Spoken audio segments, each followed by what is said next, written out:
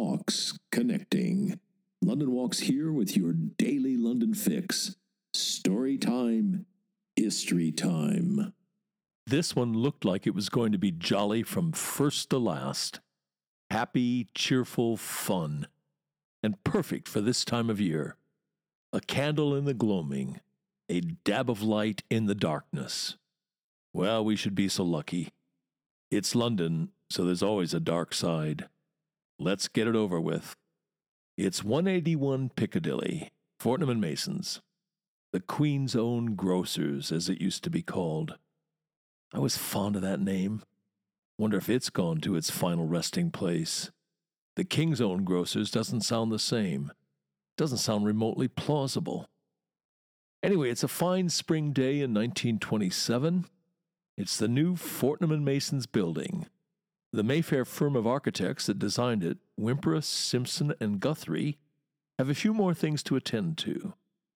One of their young staff architects, 27-year-old E. Crutchley, is taking some measurements from a second-floor window. Sitting on it, leaning out, I suppose. And then the terrible thing happens. The windowsill gives way. The young architect plunges to the pavement. He's fallen 32 feet. His leg is broken. Worse, he's suffered terrible internal injuries. He's taken to Charing Cross Hospital, where he'll die a few days later. It's a wretched thing sometimes, local history. You find out things you'd rather not have known. For me, this one's now a permanent blot on the Fortnum and Mason's escutcheon, especially when I'm there looking up at the prettiest cherry on the Piccadilly Sunday. And sure enough, look what I've done. I didn't keep it to myself. Now you know as well about that poor young architect. Anyway, does time heal? Maybe. That was 95 years ago. At no little risk of incurring some disapprobation, I'm going to admit I can look at that long-past mishap and not have my emotional equilibrium disturbed by very much. If we do this thing in rooms, Mr. Crutchley's fall is a room in the Fortnum and Mason story. And we need now to open the door of that little room, step out of it, close the door behind us, get to another room in the Fortnum and Mason story, go all the way back to the second half of the 18th century. George III is on the throne. Charles Fortnum is 23 years old. He gets a job at the palace. He becomes a footman to Sophie Charlotte, Princess of Mecklenburg-Strelitz, shortly before she marries George III. Chances are Charles Fortnum had an inside track. His grandfather, William, had been a footman to Queen Anne. William had clambered aboard the good ship Royal Duties in 1707. 27 years later, William's landlord, Hugh Mason, scored a job as porter at His Majesty's Royal Palace of Somerset House. Londoners, all of them, and all well equipped with that beady London eye for the main chance. Hugh Mason was moonlighting. He had a little shop in nearby St. James's Market. Meanwhile, yet another Mason was well set up as a gentleman of His Majesty's Chapel Royal, and subsequently he became a gentleman's sewer in ordinary. That was the traditional job description of an attendant at the royal table. So Charles was to the manor born. He learned at the knees of the older members of his family, knew all the tricks of the trade. The salary wasn't much, 40 guineas a year, but there were all kinds of perquisites, perks, which brings us to candles. There were two kinds of candles. Ordinary people, poor people, if they could afford candles, had to get by with candles made from animal fat. That was all they could afford. And they were nasty. The light from an animal fat candle wasn't anything to write home about. And worse, animal fat candles stank. But the palace, that was a different story. The royals always had the very best candles. Very expensive beeswax candles. They gave a lovely light, and the smell was pleasing, sweet. Aromatically, it was the difference between having your din-dins in an abattoir and dining in a parfumerie. Anyway, the story goes that Charles Fortnum noticed that the candles used for a royal meal were often only burned half down, and they were thrown away. The king and queen weren't going to sit down to a meal lit by candle stubs, thank you very much. Charles Fortnum started retrieving the stubs from the bin. He'd get a batch of them together, and on his monthly day off, he'd go to the market with his royal candles and flog 'em. It was a simple process: harvest, hoard, sell. He repeated it over and over, and of course he saved the money that he made. And in time, he'd built up a good little stake. By this time, Charles's friend John Mason had a stables in Mason's Yard, very near where Fortnum and Mason's is today. When Charles retired, he and John Mason went into business together. It was a good fit. Basically, Charles set himself up with a grocery shop. Years of working in the palace, he was au fait with the needs of the palace household. Remember that name I'm so fond of? The Queen's own grocer. And Mason's Stables was perfectly positioned to deal with deliveries. And they were on their way. That was 250 years ago. And so we come to our anniversary, come to Today in London History.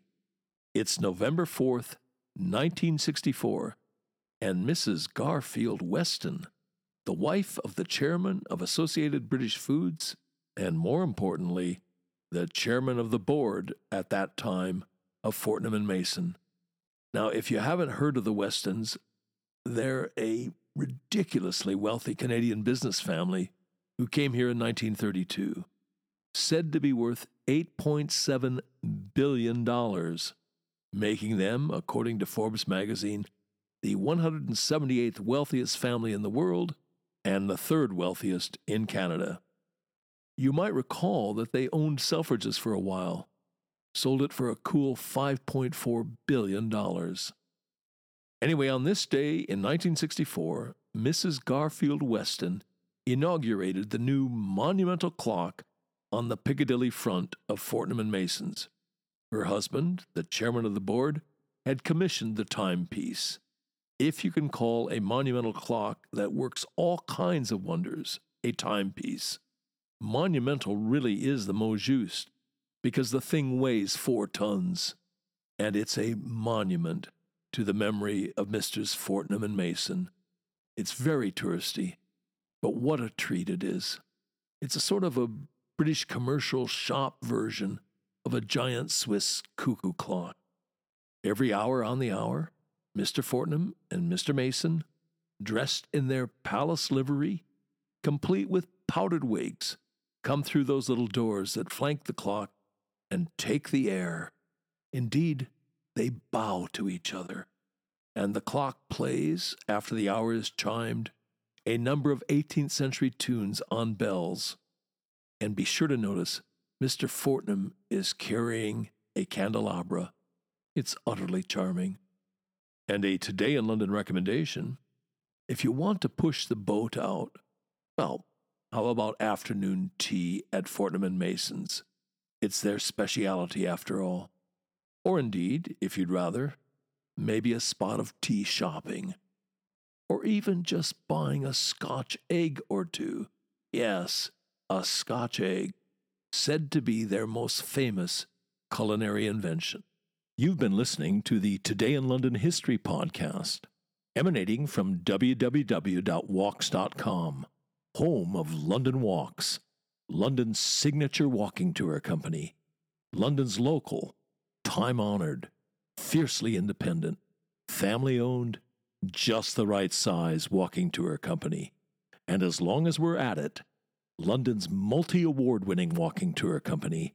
Indeed, London's only award-winning walking tour company. And here's the secret. London Walks is essentially run as a guides cooperative. That's the key to everything.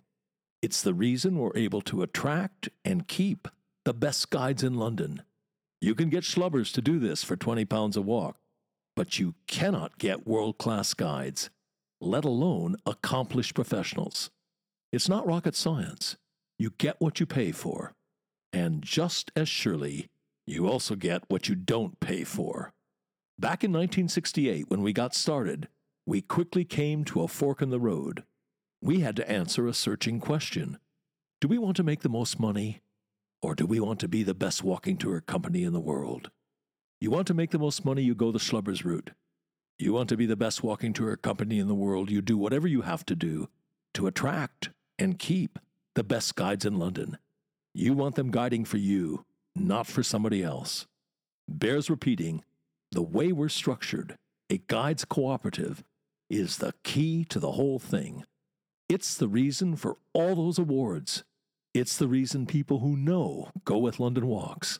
It's the reason we've got a large following, a lively, loyal, discerning following.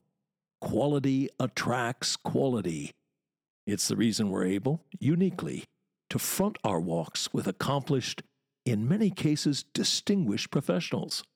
Barristers, doctors, geologists, museum curators, archaeologists, historians, criminal defense lawyers, Royal Shakespeare Company actors, a bevy of MVPs, Oscar winners, people who've won the Guide of the Year award. Well, you get the idea. As that travel writer famously put it, if this were a golf tournament, every name on the leaderboard would be a London Walks guide. And as we put it, London Walks guides make the new familiar, and the familiar new.